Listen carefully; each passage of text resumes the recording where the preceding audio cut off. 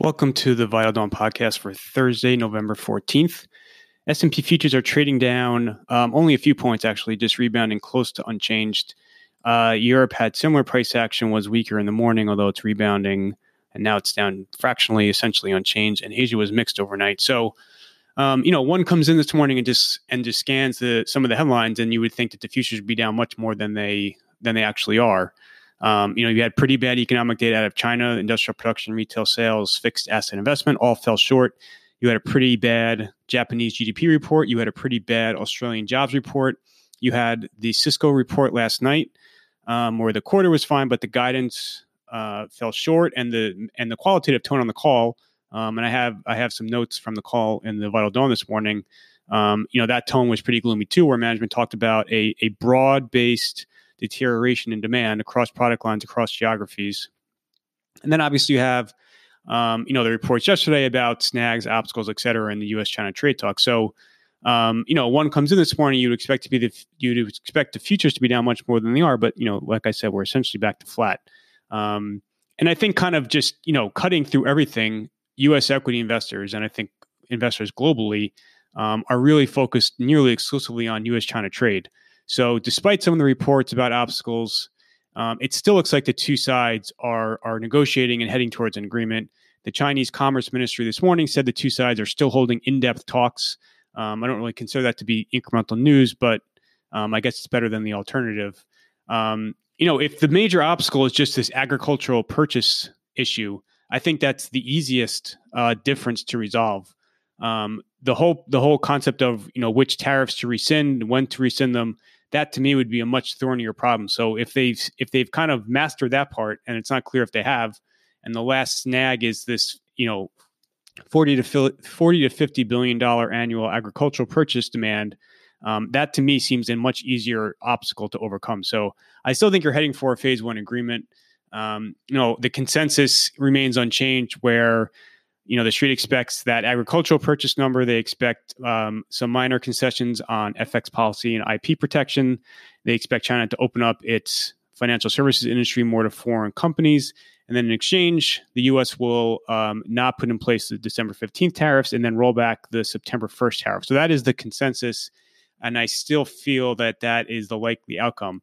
And I think people feel if that were to come to fruition, a lot of the other problems around the world would start to abate, including, if you go back to that Cisco call last night, management was pretty clear that, a lot of their customers are grappling with the same uncertainties that investors are.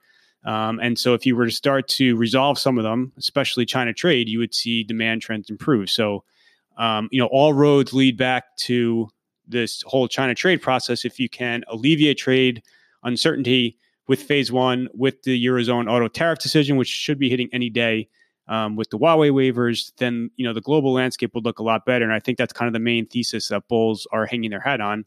And I don't, I acknowledge all that, and I'm not really pushing back. I do think that you're going to see, the trade outlook in January should look much better than it does now, or than it did a couple months ago. And you still have central banks that are easing and are very accommodative. I just think a lot of that is already embedded in the S&P. And so the proverbial wall of worry is a lot smaller than it had been. And you're already at stretch valuations. I feel it's hard for the PE to expand much further than it's already at. And I think it's very difficult for phase one to kind of surprise on the upside to that consensus I just laid out a little bit before. So that's kind of the broad thesis of the world this morning.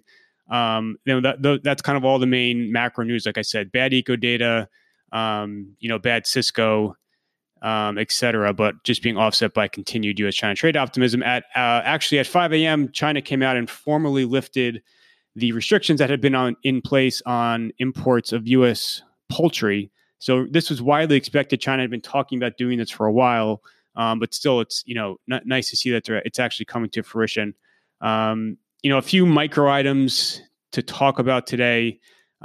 Cisco obviously was a big focus, but there are a few other ones. I laid them all out in the Vital Dawn this morning.